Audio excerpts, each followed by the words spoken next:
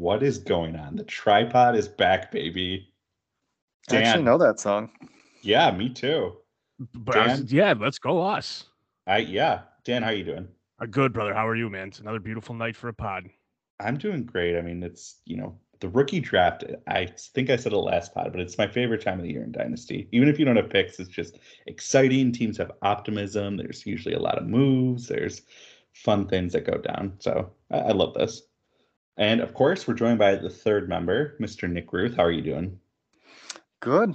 I just spent all my draft capital, so it's going to be a boring off season. I'm sure you have another move or two up your sleeve. I'm not going to count you out. Oh, no, he's done. It's done. He spent basically everything. But as we'll get to a little bit later, we'll see if the spend is worth the haul. Very true. He's got those Stefan 2025 picks. I feel like we're going to pencil this as like a pod keyword topic for like the next 2 years because I probably won't shut up about him. Sorry, Stefan. Well, on this week's pod, we are going to recap the second round of the rookie draft. We'll go with through the trades that happened, during the rookie draft and after. And then we're going to finish up with kind of a new thing that we've neglected in the league in general, talking about maybe some potential rule changes. We're entering year 5, and I don't think we've changed anything besides like when we switched to sleeper and we had like no choice to like adjust we had it. pick 6s. I think we're -6 at one point. There you go. Yeah. But small things. And the stuff we're going to talk about are mostly small, but I think it could add maybe a little bit of excitement. And that's the biggest point of any change that we implement at this point. All right, guys, let's jump into the second round, and we're going to lead off with the trade. And this one involved me and Steve. In this deal, I received the first overall pick in the second round. And in return, Steve received the third pick in the second round and my third round pick in 2024. Dan, we'll start with you. What are your thoughts on this deal? You come up to get a guy. I think it's a good trade. I think No Steve, shit.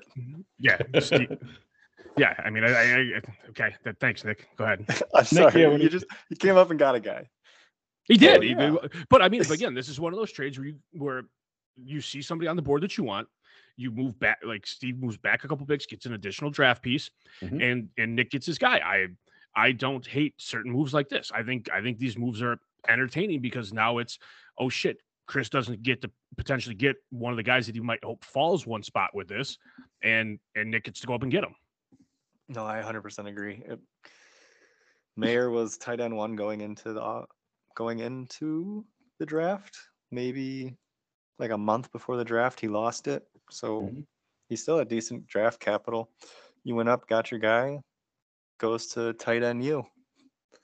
Yeah, Michael Mayer, I mean, I really liked, I was a little bit sour on him. I mean, in our group chat, like all college football seasons, people really hyping him up like the next Pitts or some Uber prospect. I was like, slow your roll. But, I mean, he went in the early second. He goes to the Las Vegas Raiders, I think is a good fit for him, short and long term. And in the tight end premium league, like I thought he was definitely the best player on the board. So I was really happy that this worked out for Steve and myself to get a deal done. I mean, look what Jimmy G did with George Kittle. I mean, you put Mayer into this offense, and if Mayer can prove to be the number one guy, he'll beat out OJ Howard, no problem. Hurst, I think, has opportunity to compete Hooper, not Hurst. Hooper has the ability to go through and potentially give him a run for it. But I think long-term wise, this is huge for Vegas. And I'm also an Irish fan, so I really like it. Yeah, I mean, it's all going to go through Devonta Adams. Sure. Absolutely. But we saw, I mean, Waller unfortunately was banged up, throughout the year. But when he was healthy, he was still producing and, playing for the tight end position. Like the bar is very low to be relevant. Oh, for sure. All right. Let's move on to the second pick. And Chris was on the clock.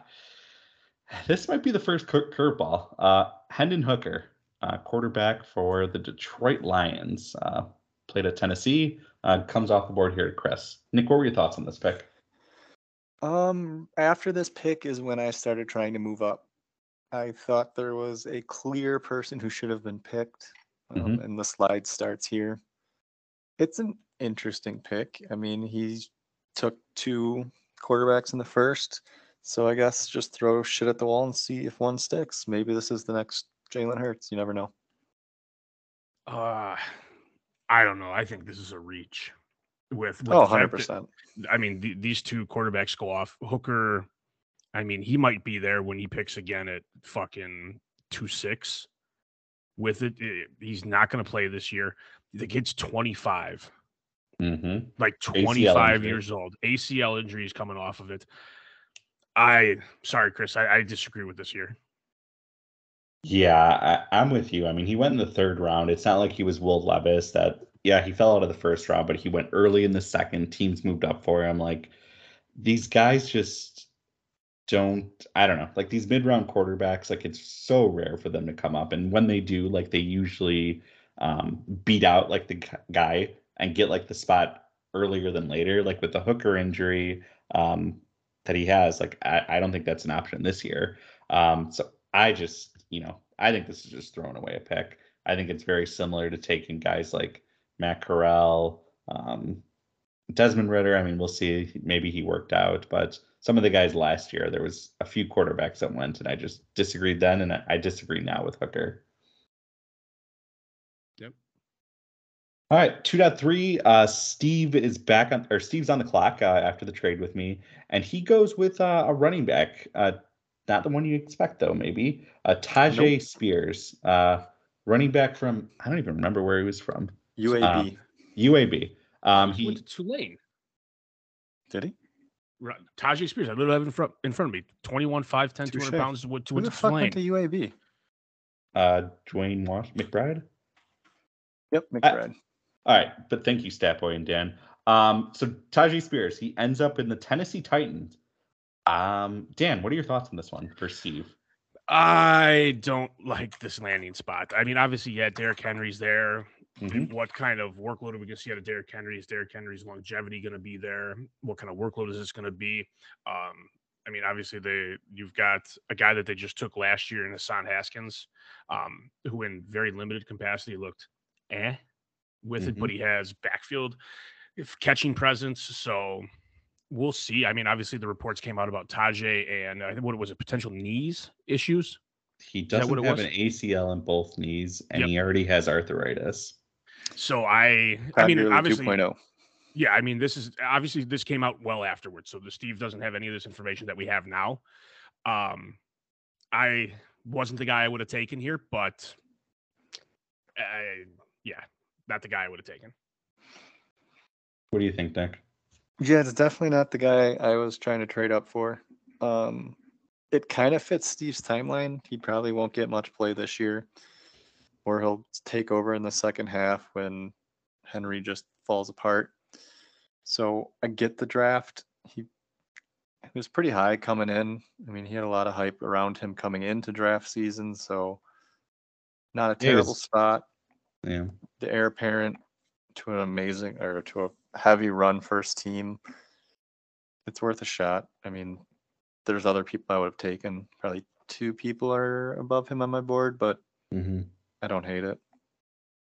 Yeah, I mean, I think you kind of mentioned it, but I'll expand maybe a little bit on it. I think it makes sense for Steve's team, like not competing this year, like drafting like a backup to Derrick Henry, not going to be very relevant, not going to add to those potential points, more than likely. Like that makes sense for Steve's team.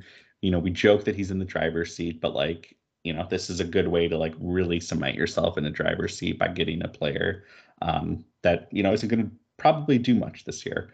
For me, I thought this was way too much of a reach. Looking at just where like average, draft positions are for these rookies. I mean, Spears is going pretty much at the end of the second. So I'd like to imagine you could have moved back a few spots.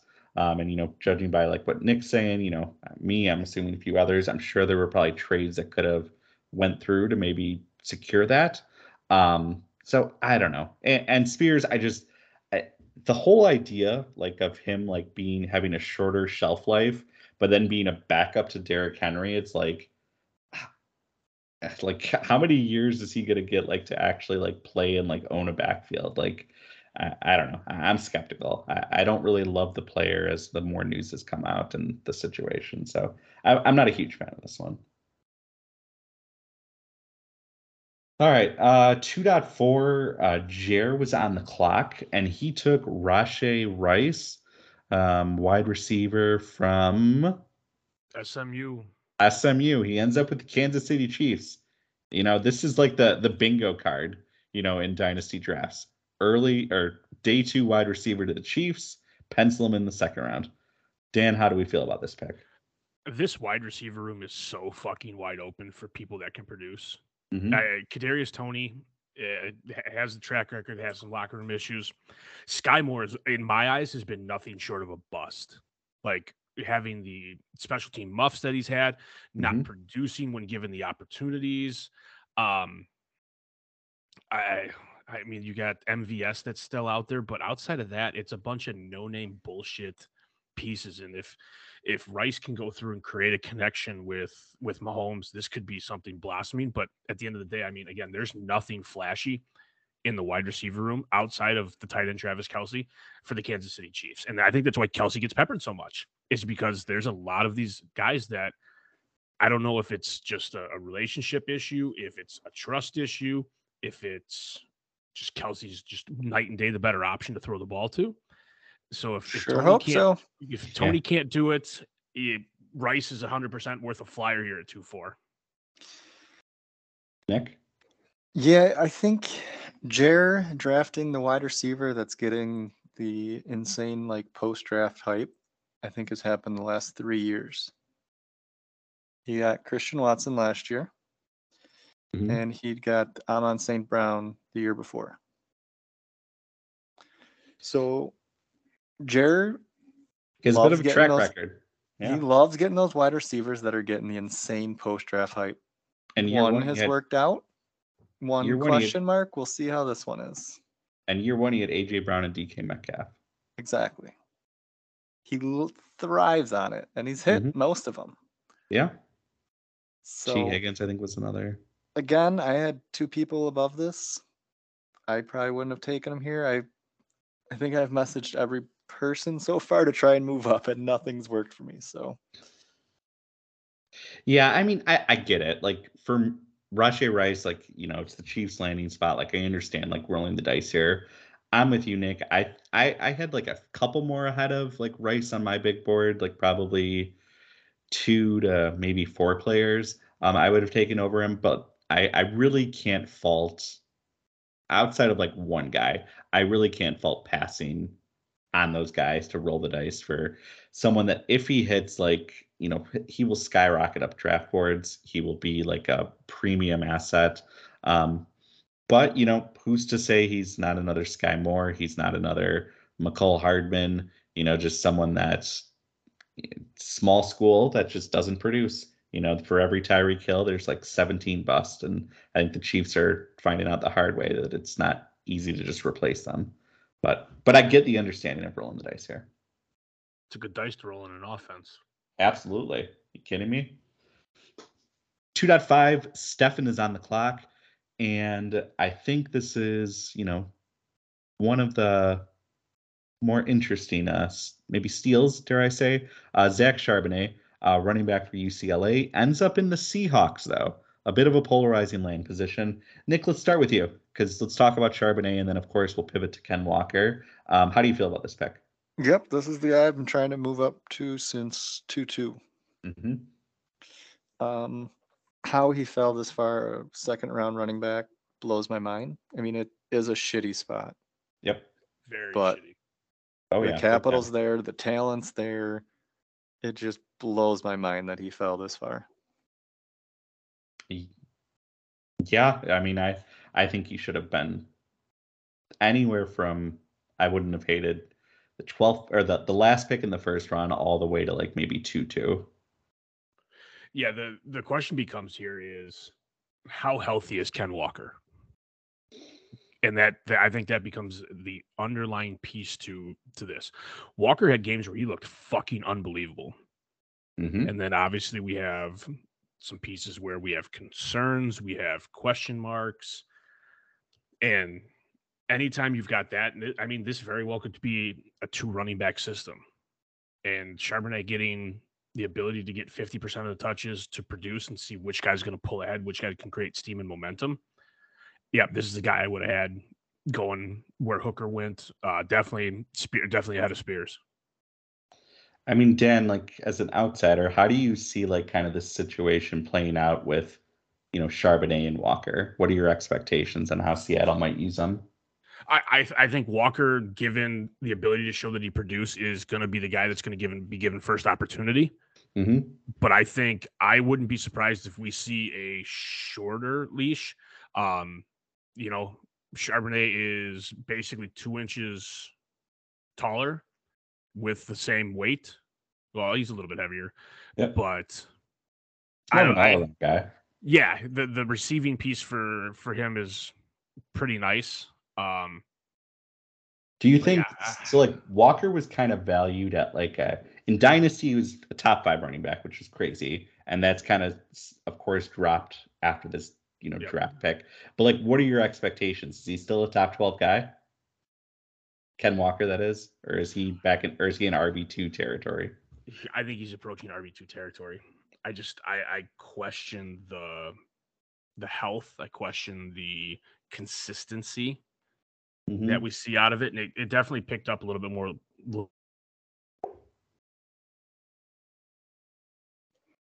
I have all the faith in the world for it. Gun to my head, I don't necessarily want to buy into it as much as some other people might. Okay. Nick, this is, I'm not going to say this is telling, but when I look in your lineup, I don't see Ken Walker starting. How do you feel about him? Well, I just drafted Bijan Robinson. This is true. I'm just, just throwing out this like purely scientific like reasoning. Yeah, I mean, Weber kept referencing his health. Is there something I don't know? No, but I just wanted Weber was in the zone, so I was just letting him feel himself for that. I thought Walker missed time for injury last year. He missed 1 game. Okay, so 1 game, right? Let's say like week 18, he had 87% snap. So I was like, I don't think anything happened. There's maybe 3 or 4 backfields that are 1 running back. I mean, that's just the way the NFL is now. Fantasy's gonna have to adapt that. You don't really have those bell cows, and if you have a good running back on a super run heavy offense, you just have to take it. And call me a hater, but there's no chance in fuck that Geno Smith is gonna reproduce what he did. He's proven for 8 years what he is, and he had 1 fluke year. So I think it's going to be on the back of Zach and Ken, and we'll see how it goes. I mean, I understand. I fully agree with like that logic that no team is going to have, or very few situations are going to be a pure bell cow situation. But like Ken Walker was drafted in like the early 2nd round, and then the following year they take Charbonnet in like the mid to late 2nd round.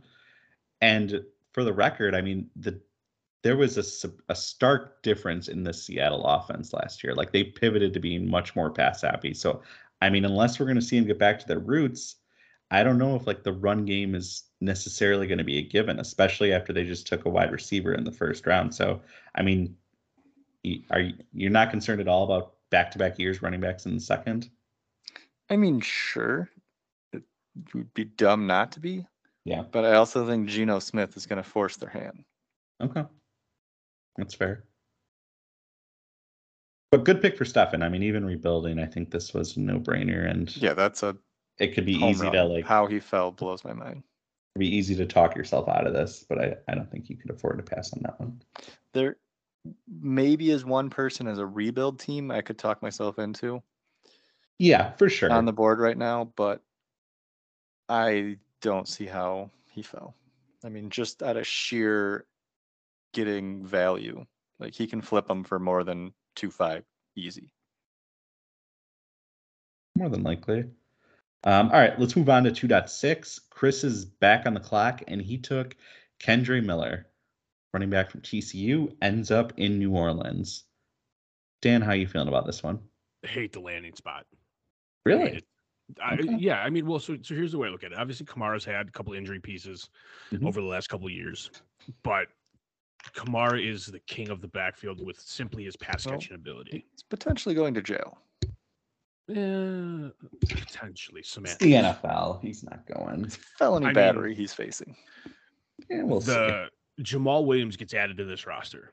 Mm-hmm. Jamal Williams had the best year of his career last year in Detroit. Mm-hmm. 17 touchdowns. A lot of goal line runs. Goal line average touchdown run was probably like 1.6 yards. The big question becomes is Kendre Miller is not proven catching the ball out of the backfield. It's just not. And Derek Carr needs some of that ability with just what he held with Josh Jacobs and some of the other pieces with it. But that's my big concern here is the Saints offense has a lot of dink and duck, but that's also because Kamara is Kamara. How that changes with a guy that's not proven out of the backfield puts a lot more pressure on, Olave, Michael Thomas. It's Juwan Johnson. Like there's these pieces that Derek Carr is going to be able to feast upon. That is where my concerns are with the pick of Kendre Miller here is Kamara's situation, Jamal Williams coming off the best year of his career. Who knows? Fair enough. Nick, how do you view things? Yeah, I mean, Chris is at a point now where his wide receiver group has been good. I mean, he's got Jamar Chase. He just filled in with 2 starting quarterbacks. He's not going to really be able to punt for high picks anymore, and his roster is void of running backs. Yep. Arguably the best running back on the board. It's hard to argue. I mean, I personally have one more person above him on my big board, but it's a position of need. He'd probably go this pick or the next anyway, so I don't hate it. It makes sense.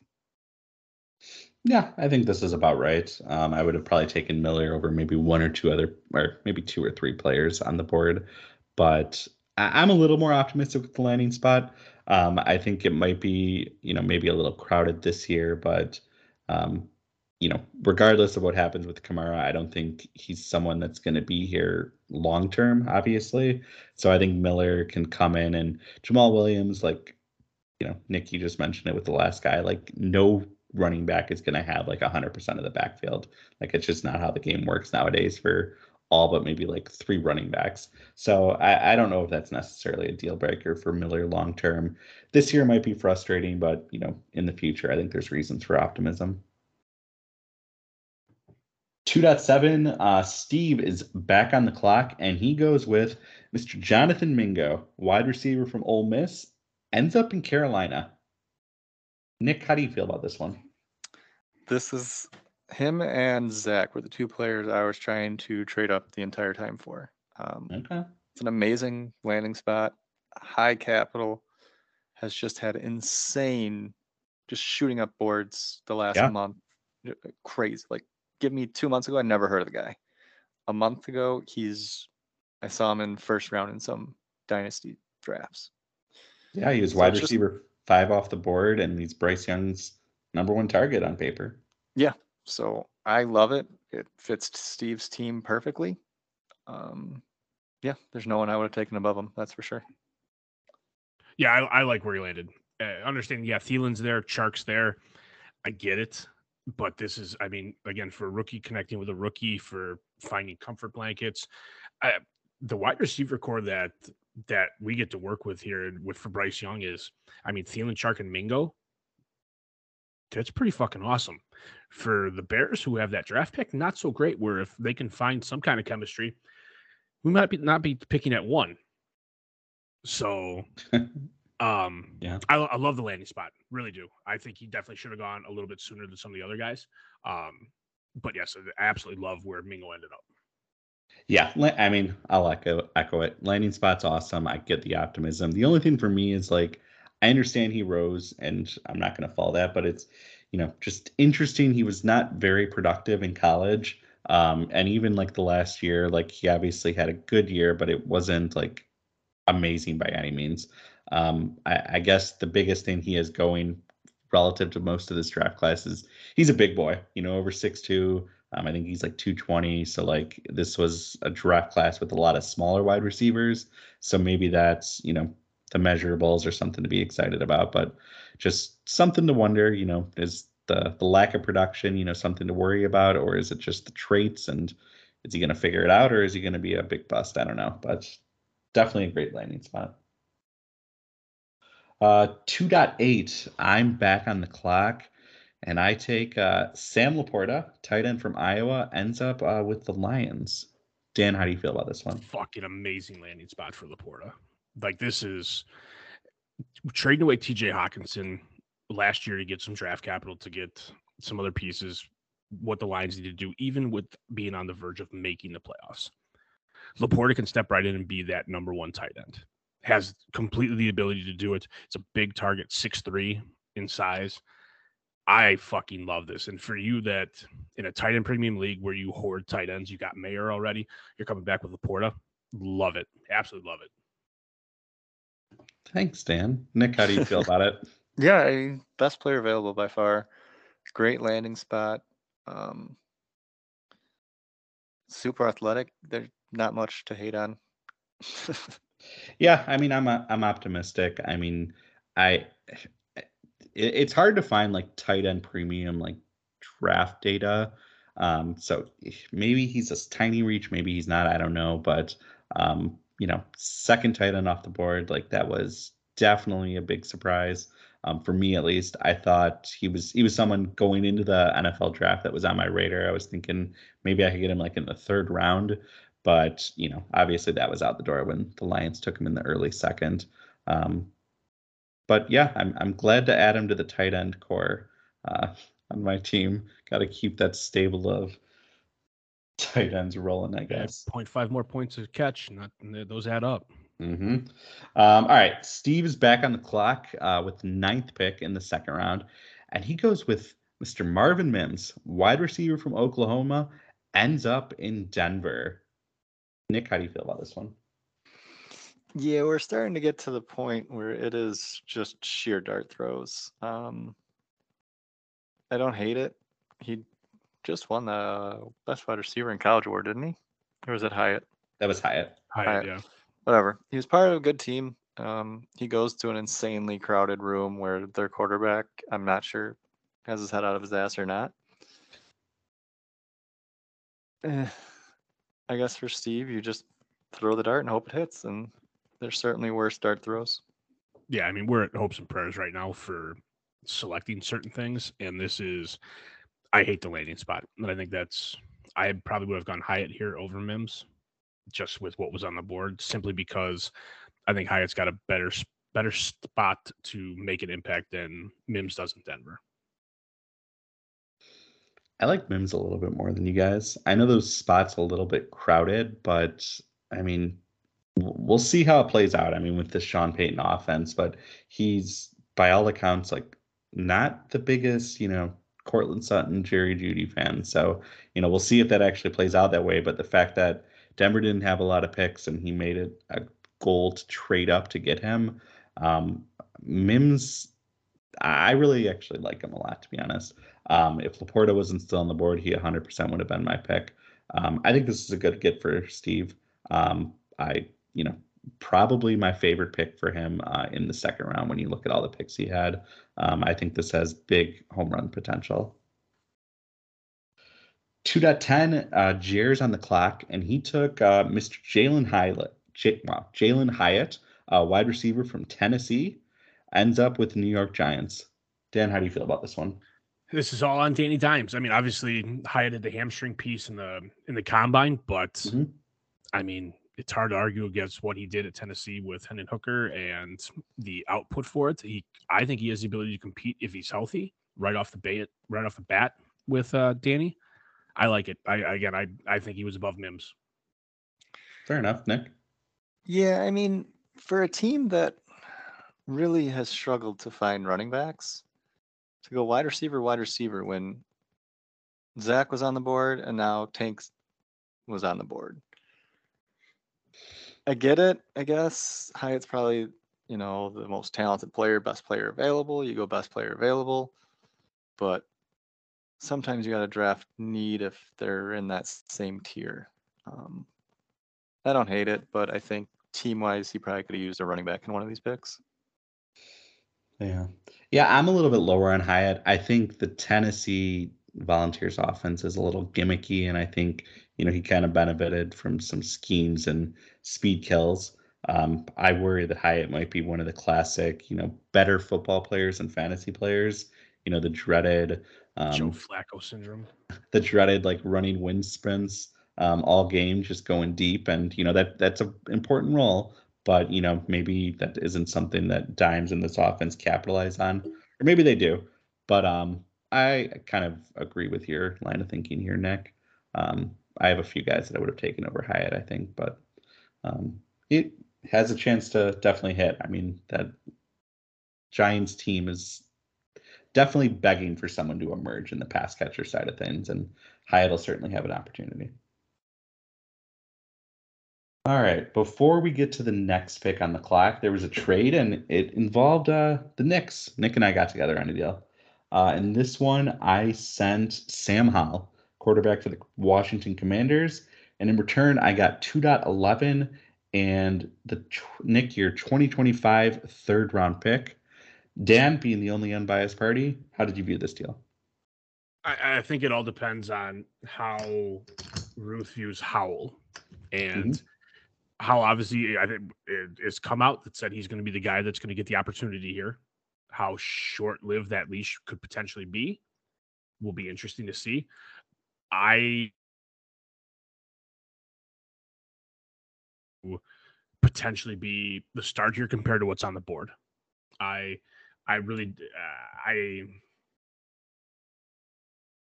think Ruth wins a little bit long term if Howell pans out, and obviously, I mean, quarterback I think is more valuable than what was picked for you here. I'll take the flyer on Howell here all day. All right, Nick, what are your thoughts or your perspective on this deal? Yeah, so the only reason I really did it is because of the trade that happens later. Okay, fair enough. He liked Howell more than 2.11, so if it cost me a 2025 third, whatever. Fair enough. Yeah, for me, I mean, I definitely agree with your potential, Dan, or with your statement, Dan.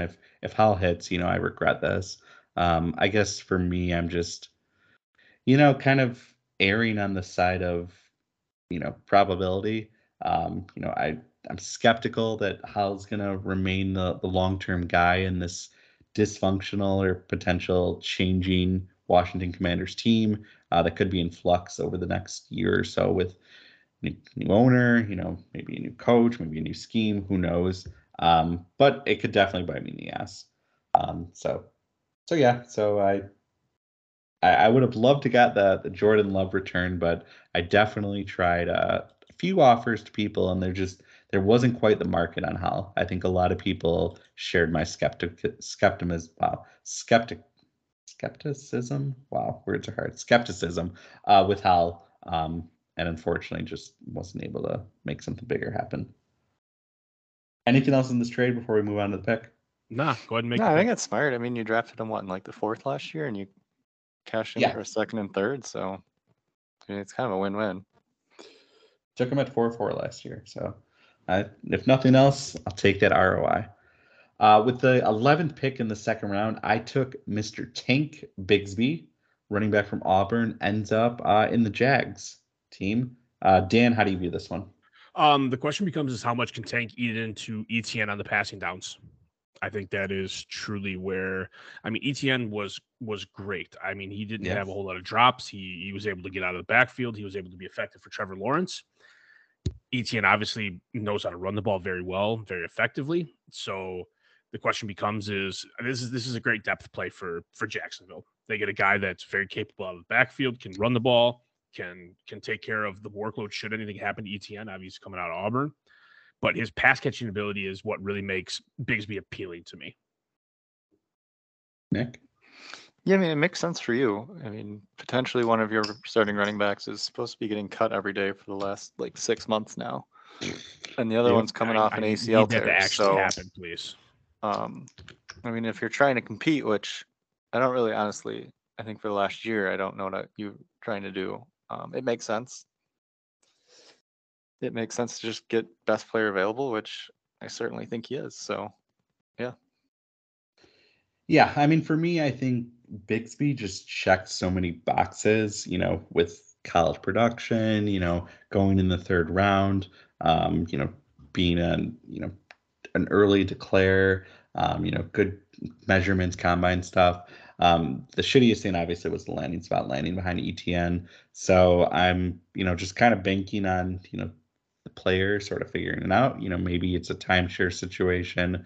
Maybe you push CTN, root for injuries, but all running backs are probably going to miss a game or two. So we'll see. Maybe this is something that could pay off more long term, but I like the player, so I don't mind betting on the player here in the late second into the third round. So I'm all for it.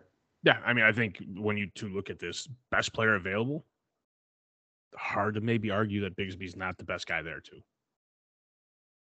Thanks, Dan. That's what I'm here for. All about compliments tonight, building self-esteem. Appreciate it. Wrapping up the second round was Stefan, and he's on the clock, and he took Mr. Jayden Reed, wide receiver from Michigan State, ends up with the Green Bay Packers. Nick, or let's start with Dan, or Nick. No, I have a bone to pick with this. Okay, let's hear. Going into this pick, I was 23 for 23 on players being in my mind of players being picked. I didn't necessarily get all the position, like their draft spot right, but I was 23 of 23. And then he does this fucking shit. Tell us how you really feel. I was 22 at 24, but I ended up 23 of 24 because of this fucking pick. Who did you have in the spot? Josh Downs. I actually had Jayden Reed in mind. I thought the Packer play was in play with Stefan on the clock. Yeah, stupid fucker. But all right, Nick. But the pick, how do you feel about Reed and the Packers and this draft spot for Stefan? That offense is such a shit show. Someone has to stick. He's an older, smaller wide receiver, I guess. Yeah, but they don't really have anyone. Christian Watson didn't do too much. Romeo Doubs didn't do much. Everyone else left for the Jets, so. Yeah. Dan? Yeah. This is interesting. I think. I mean, number one, I'm going to say homer pick because obviously Stefan is a Green Bay fan, so he wants a piece of the offense to get a little excited about. Maybe this is a jersey buy for him. Who knows? But it's who knows what we're going to see out of Jordan Love this year, and giving Jordan Love as many offensive opportunity weapons that he can get is big. And if Jayden Reed could sit into the slot at 5'11", 187 and be quicker than shit, good for him and everything. He's got special teams upside, which is what it is. But if he can fantasy points for that, if he can be Wes Welker in the slot for Jordan Love, and he gets peppered with 8 to 10 targets a game, cool. But we got to see it out of Love first. Yeah, a lot of question marks, but I think, Nick, you hit the nail on the head. I mean, outside of Watson and their running backs, like there's nothing really, cemented on this offense. They obviously drafted Reed, they drafted some tight ends, so they're clearly, angling to give Love a lot of support. And now it's just, find out who meshes and who shines. So there's nothing wrong with taking a wide receiver that was drafted in the second round. So, bonus points if Stefan gets it on his favorite team. Don't hate it. I think this was probably the best player available. Well, actually, no, I lied. Josh Downs is 100% the best player available. I'm shocked he didn't make it into the second round, but yeah, my mock I had 2-3, and somehow he fell. Let's see. I did not have him that high, but I had him 210. I didn't do a mock. We'll have to maybe we'll do something better next year with a mock, and we can broadcast on a podcast for the 2024 class. Get ready for the Caleb Williams, Brock Bowers, Marvin Harrison Jr., and Drake May hype club. All right, but first 2 rounds are in the books. General thoughts on the first 2 rounds. Either moves you liked, some surprises? How do you feel about things, guys? Start with you, Dan. I felt like I did really well. Like, I'm just going to put that out there. I felt I did really well. I think Ruth did really well. Obviously, gets Bijan, makes a big trade that we haven't talked about yet. Do we want to talk about that? Okay. I think I did well to say, hey, like, I'm going to compete. Nick plays well. Chris addresses some situations. Don't exactly agree with all of the picks that he made, but still good. Guys that didn't pick, I think I don't know if I'm nervous for them not having anything here, just because we do have a couple wild cards and dart throws, but I think Nick and I did very well between drafting and trading to better our positions. Sounds good. Nick, how do you feel? Or any just random thoughts? I mean, the draft's fun because everyone gets better. No one really gets worse.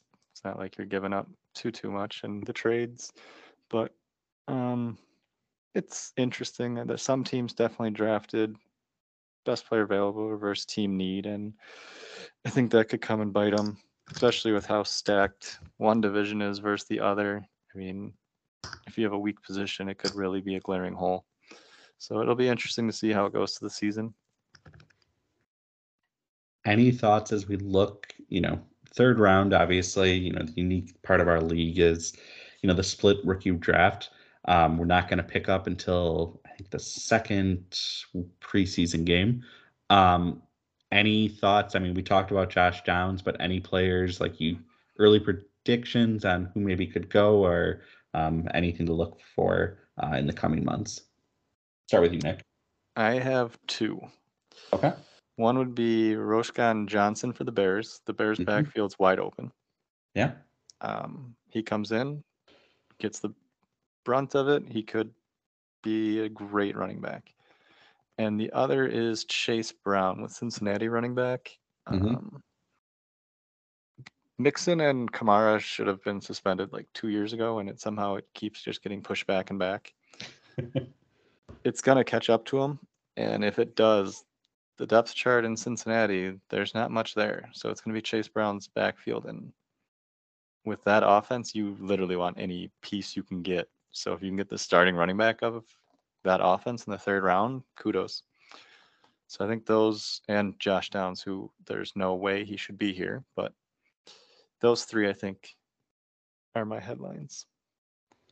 Dan, any either specific players or just general thoughts as we look to the third round and you try to look into your mystery ball of what could be happening? Yeah, I think for me, the big question is, what are we going to see production-wise from Musgrave and Schoonmaker? Obviously, we're in the tight end premium league. Yep. These are guys that are going to be competing for top positions on the offense to be the guy that's going to be the starter out there, that's going to pass block, they're going to pass catch. I think those two guys are going to be the two people to watch for me, as to who potentially could see that catapult off of a week 1 performance, a potential week 2 performance that says, yep, this is going to be the guy in that team in a tight end premium league. Yeah, hard to argue with that. I think for me, outside of Josh Downs, I expect the third and fourth round to be heavy running back and heavy tight end featured. I just think when you look at how things are and the players that were taken and where they were taken in the NFL draft and their situation, those just look like the obvious fits. Not a lot of great wide receivers, I think, are on the board, but maybe we'll see someone emerge over the summer. And I mean, quarterbacks, some interesting ones. We definitely saw some teams reach looking to find like the next Brock Purdy. So maybe that'll be interesting to see if anyone can get some buzz. But at least right now, I don't think anyone sticks out as a clear-cut option. Here's the last one I'll bring to you. Okay. Who reaches hard for Stetson Bennett? Isn't he like 40? Yeah. Did you see that tweet? He's been at Georgia since 2017, and he's not even close to graduating, or someone like posted his credits or something. Yeah, he's 20. He's 25 right now. Yeah. Like he was in college before Lawrence went to college, I think I saw. Yeah. Pretty remarkable. I'm going to say Chris takes him. I could see that. That would be. There's no way he takes him at 3-2. No, I'd say 4-2. 4-2. I was going to 4-2. Yeah. Or Kevin takes him at 3-11. Yeah, that's an option as well. All right. Let's move on to the big granddaddy trade that we saw go down. I believe this was after the draft. Nick and Kevin got together on a doozy. In this deal, Nick received Travis Kelce and Derek Carr. And in return, Kevin received Sam Howell, Foster Moreau, Nick's 2024 and 2025 first-round draft pick. He also received Nick's 2024 second-round draft pick and Nick's 2025 third-round draft pick. It was 2024 third. We ended up switching because I misclicked. Yeah. So, but the core, 2 first and Sam Howell for Kelce and Carr, and a second, I guess, as well. Dan, what were your thoughts on this big boy of a deal? I mean, pay up to get the talent you want to have. This got paid. Kelce obviously is the man all over the face of the planet. Arguably could be considered one of the best tight ends of all time. Obviously number 1 tight end last year, number 12 PPR overall last year. The guy's just a machine at a target.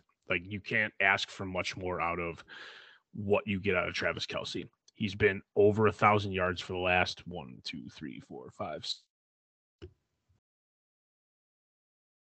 3 of those 7 years. I mean, Derek Carr obviously is the big question mark here. It's a depth for Nick. Getting rid of Sam Howell, obviously, this is the piece that Nick was alluding to earlier. Foster Moreau in New Orleans, okay, whatever. For Kevin wanting to move on, and obviously as a reaction to my moves, I think Kevin got paid, and I think Kevin deservedly got paid for a guy like Travis Kelce. I think Nick had to overpay a little bit of the price, but for a guy that wants to go in and win a championship and make money back that he spent, you pay it. And you hope that he plays 3-4 more years for you, retires at 37, 38, and you're good. So I think Kevin gets paid, and I think that makes Nick arguably one of the favorites to win the league this year.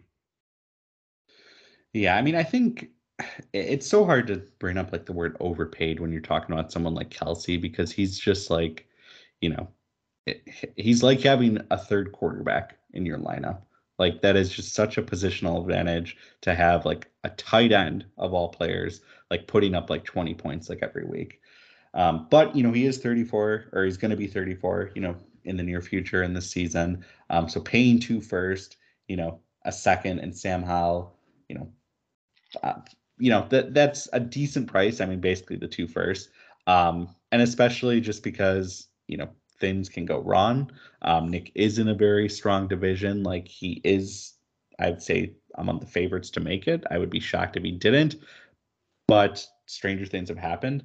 And I also just like my own principle of things, like the idea of going all in, and I'm using air quotes because he still has somehow Stefan's 2025 first round draft pick. Somehow he kept this through all his trades. Going all in May, like, it's just risky. Like, I feel like it's just asking for bad juju for players to maybe not work out and, bad stuff to happen. So I don't love that, but, it's Travis Kelce. Best, you can make a case like he's the most valuable non-quarterback player in the league. But how long does he have? That's always the big question, I guess. Nick, how does it feel to have Kelce and Pitts in your team? And so my tight end room is about 5 first-round picks. Yeah. Oh shit. Mm-hmm. Yeah, if you ask Kevin, I certainly did not overpay. Yeah, well, I mean, it's very hard to overpay for someone like Kelce. Yeah, and that's why the 2 first for Kelce, I think I sold him for that plus a starting running back like 2 years ago. So you take out a starting running back and the 2 first. It's whatever. I had a lot of picks, and my team's ready to compete. I think this, with the addition of my running back at 1-1, I would say I'm the best team in the league. So it's hard to argue that, and I'll give you you those go pieces. Dynasty, everything you kind of hear, at least everything I read or hear, you always say that 2-year window, 2-3 year window is what you want. You go all in for that 2-3 year window, then you reload. This is my 2-3 year window. Kelsey's probably got 2-3 years. Carr's probably got 2-3 years. I have a pretty good young base, but I'm going to go hard for this 2-3 year window. I mean, the league, they're going into our 5th year. You look at Stefan in the last 4 years, 3 years, he's up $1,300. Like, if you have your window, go hard. And that's what I'm going to go for. Hard to argue it. Yeah, the balancing act here is key. And this is where you see teams like you that have acquired pieces now go get pieces. Look at Sam. Sam sold the first 2 years, made a positive donation to the group, said this is where my path is. Sam made money last year. It's hard to argue the sacrifice for the victory long term. And this is your victory long term stretch before you hit part of the sacrifice later on. Yeah, Nick put together a nice sheet of showing like who's made money. Stefan's obviously blowing everyone out, but Sam, I mean, yeah, he donated the first 2 years, but he's tied for the second like most in like money earned. Just winning a title, like that is just a huge boon towards that goal. So can we go down that list really quick? I did I get copied on that? No, I just sent it to him in a text, I think. Oh, so, go through that list. At the end of this year, or the end of last year, so for 5 years, 4 years, I am -100. Weir is -100. Zane's up 250. Jer's down 175. Sam's up 250. Armand's tricky because he took over mid first year, and Sean actually won the first week high score. Yep. So technically Armand's, I guess, only down 375? 375, yep. Yeah. Chris is down 500. He's the only person who hasn't won anything, even a high score. Sorry. Kevin is up 250. Stefan is up 1325. Jesus Christ. Applehans is down 475. Weber, you're down 400. Adam is up 150. Yeah. Fucking A, man. That is the 5-year total right now with high scores and championships and whatnot. That's fucking insane. Those are some cool numbers. Like, it sucks to realize that I'm down $400 fucking dollars for playing this fucking league where I spend all my free time and effort making this fucking podcast for you asshats. You know what amazes me? What's that? Jer has never won high score. He had a pretty solid team the last 2 years. Just can't piece it together. I mean, it also just goes to show you how much a fluke that is. Like, yeah, obviously you think the best team, but like how many times do we just see like some random ass like RB2 go off and So yeah. But yeah, that's pretty interesting. All right, thank you for that. And do we want to move on to our final couple subjects? Yeah, for sure. So we mentioned at the start potential looking at rule changes. I would say just right off the bat, none of these are for sure going to get implemented. We're going to talk about them a bit on the podcast and then kind of open it up for anyone to shed thoughts, and then maybe we'll bring it to a vote.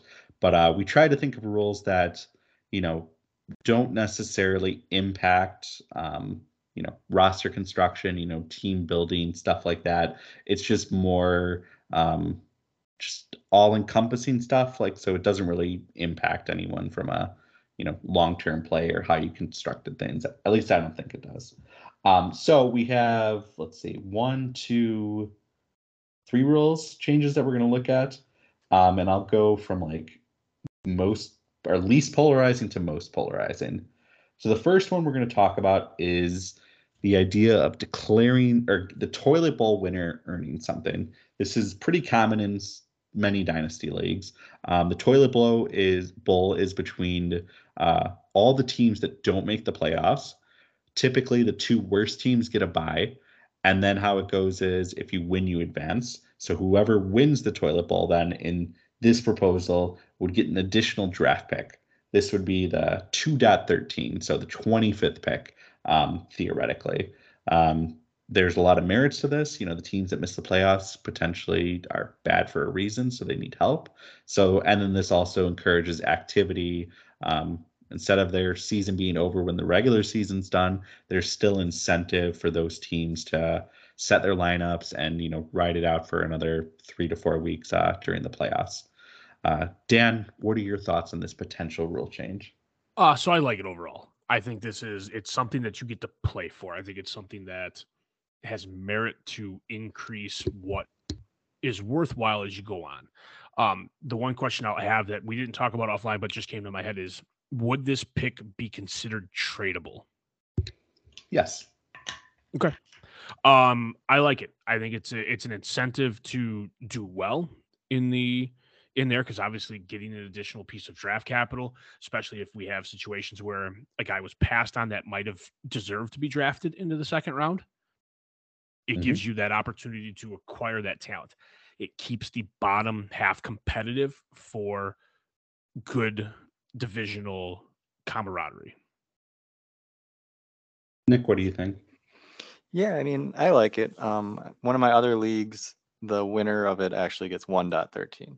I feel like that is a bit early. I'm not the biggest fan of it. So 2.13, I think, is a perfect sweet spot. It helps kind of the bad teams get better. Not necessarily it won't be the worst team since you actually have to win games, but the worst teams do get the bye. So I guess higher chance, but I digress. I like it. I don't really see too many negatives. I guess we're throwing in one more draft pick, but if it's tradable, so maybe they can trade and get a better player, or they just draft a better player and it helps them so they don't suck less next year. Yeah. At the end of the day, I think it increases participation, activity, and I think it rewards maybe some lesser teams that could use the help. So I think it could make sense. I'll post this rule in the chat and maybe we can see some discussion involved it. The second potential rule change, no trade deadline. What does that mean? That means no trade deadline. You lose your quarterback in the second round of the playoffs, you can trade for a quarterback. The championship game, you want to go all in and you want to secure, some backup running back that has like a juicy ass game because Christian McCaffrey is like out for the 49ers, trade for him. Trades are fair game the entire year during the playoffs or not. Nick, how do you view this change? This one's a little trickier. I don't hate it. I can probably be talked into it. I don't love it. Generally in Dynasty, if you're selling all year. We've seen that through our league. There's not a big time where you can see someone who, was trying, just missed the playoffs, and then, would sell and hope to maybe recoup it next year. It's a lot harder to do in Dynasty than redraft. But anything that drums up participation and transactions and trades, I like. So I could be talked into it easily. Yeah, I think the interesting piece with it is what happens to teams that make a deep run that do have injury impact. And I'm with Nick. I think I can be talked into it. I think there's value to being able to move on from pieces late in the year for teams that are desperate. I mean, if you're talking about championship game and your starting running back goes down or has an injury and you think that one piece makes the difference for you and you want to pay a little bit extra to take care of it, I'm not opposed. I think if gun to my head, I'm probably about 70% in favor of that. But it just fosters activity. The activity creates movement, and movement creates opportunity to compete. I will say, thinking about it though, it does bring up one issue is, some teams build for depth so they can kind of absorb that this happens. If a team didn't, they're hot, they lose their quarterback, and they just ship everything to get a team or like a quarterback to compete and win, you didn't really build your roster right to win. So that, I think, is the biggest downfall for me, is why I don't like it. But again, I could probably be talked into it. Yeah, I mean, I think obviously we're talking about an extreme situation here, right? Like you're starting quarterback and you having no backup, like go down.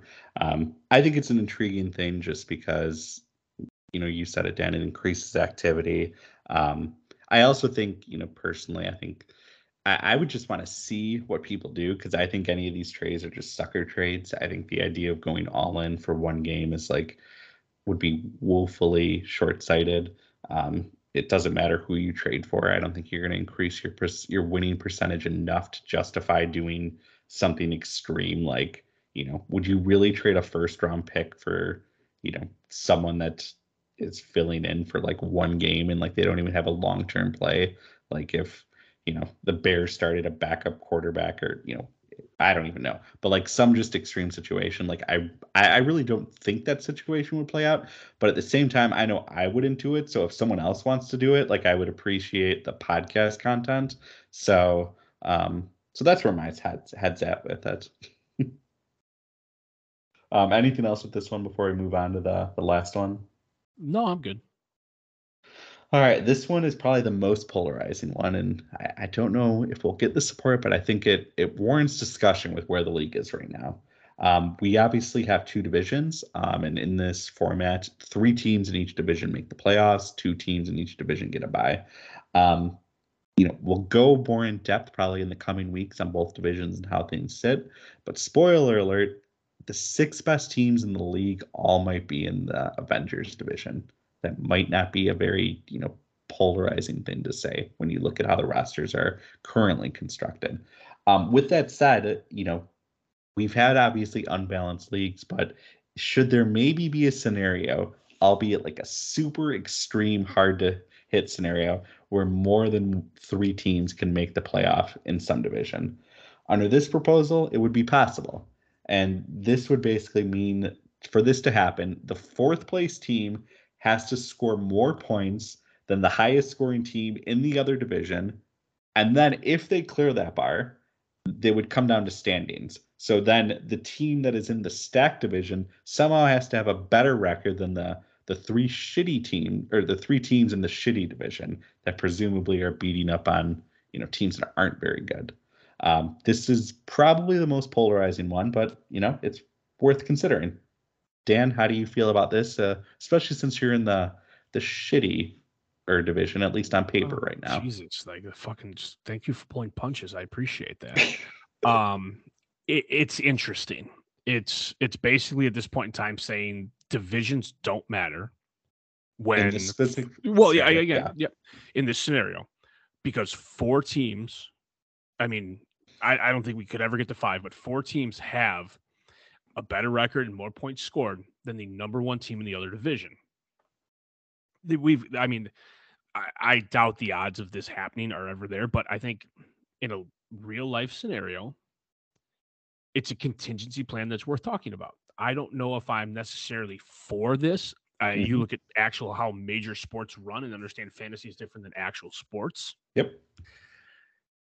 There's a lure to it from a competitive advantage situation, but I don't think you get to give, at least in baseball, the AL Central sucks ass.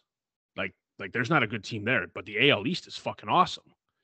Yep. So where do you find this balance? Is this the situation where do we just say we just put all 12 teams in one division and we go from there and the top 6 make the playoffs and this is kind of what it is? I like the idea of 3-3. If you play in a tougher division, I'm sorry, that's just kind of how life works. But giving the opportunity to have a go off week to put yourself in potential to make money, even in a shitty division, has it's what we've built on for the last 4 years. And you're going to have these ebbs and flows, sell to buy and everything like that. Mm-hmm.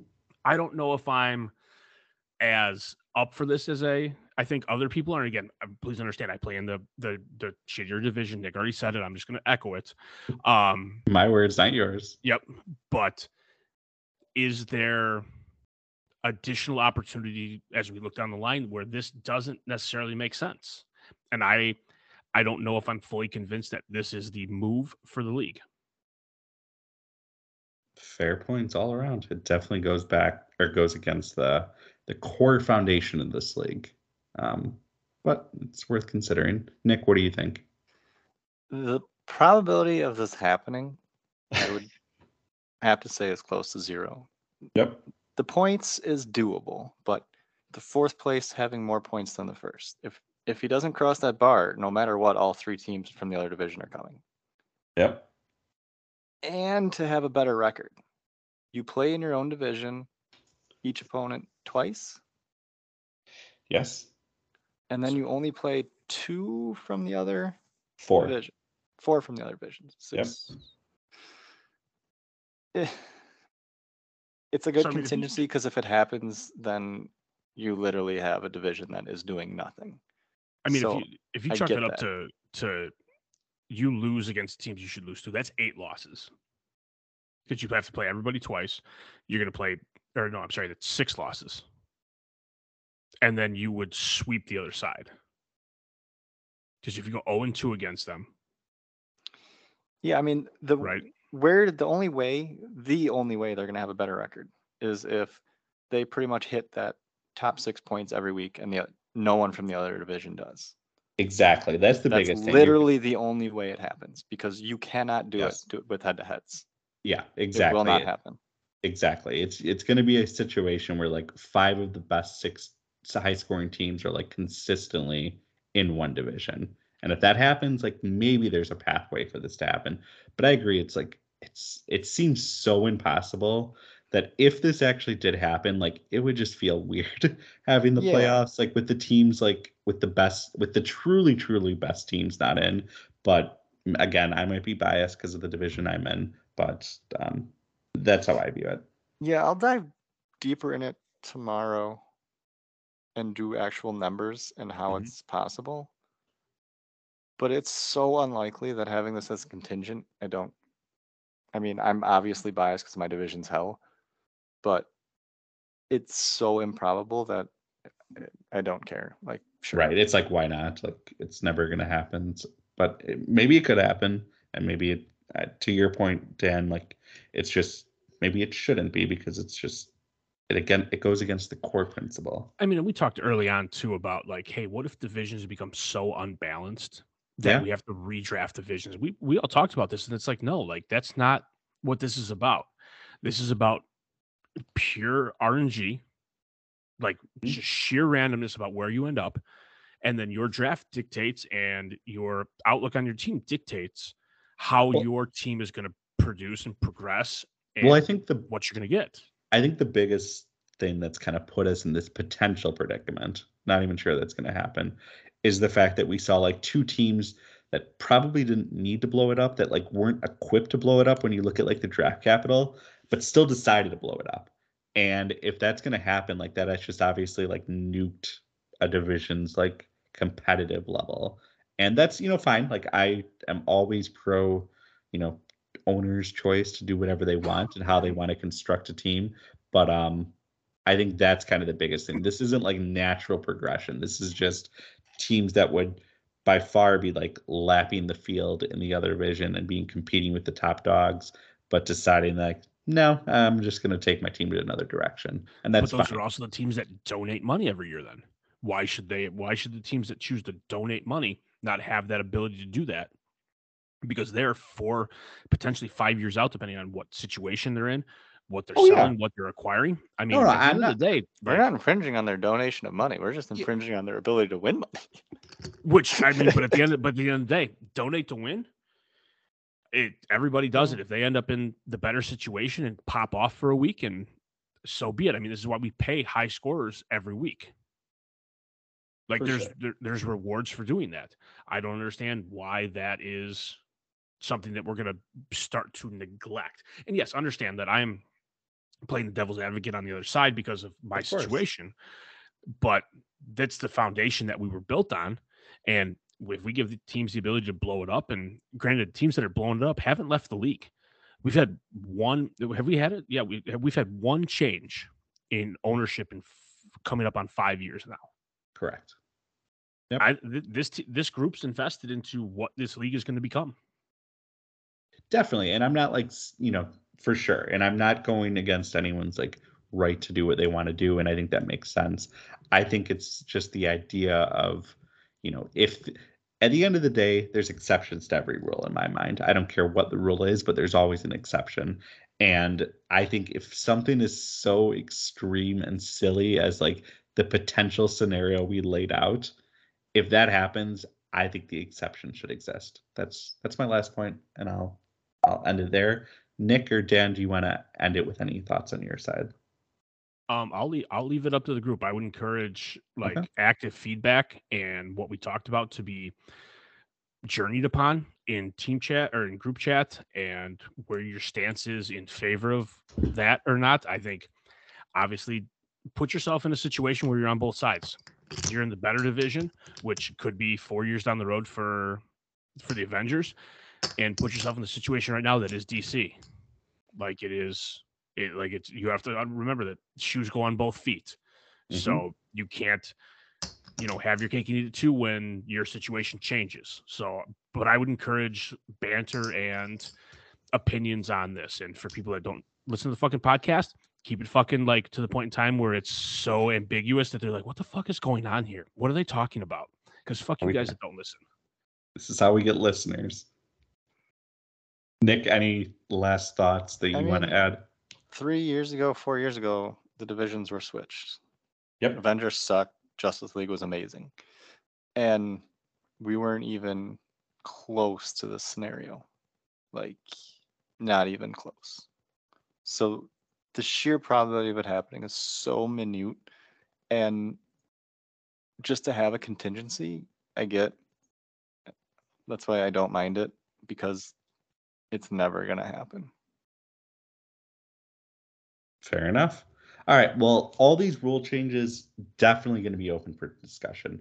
And, we'll definitely give them enough time to breathe. Not going to bring anything to a vote by any means, especially, we want to give people a chance to voice their opinion, listen to the pod, all that stuff. Depending on how those conversations go, though, maybe we'll bring something to a vote and go from there.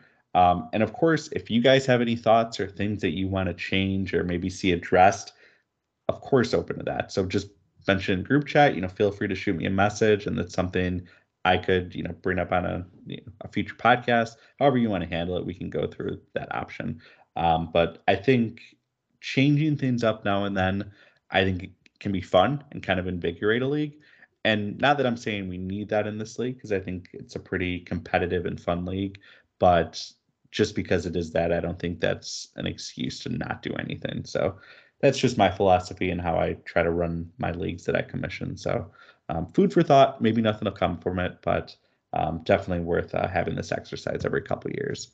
On that note, thanks for listening. We'll be back probably I don't know about maybe next week or maybe in a couple of weeks. We'll probably be looking at both divisions, Justice League and Avengers, and running through how things are sitting in each of them, and give an early prognosticate. Our early forecast on how the divisions are looking ahead of summer, mini camp, and all that fun stuff. Was that word you were looking for was prognosis? No. Okay. Spoiler alert, Justice League sucks. More than likely. Fuck you guys. Until next time. See you guys.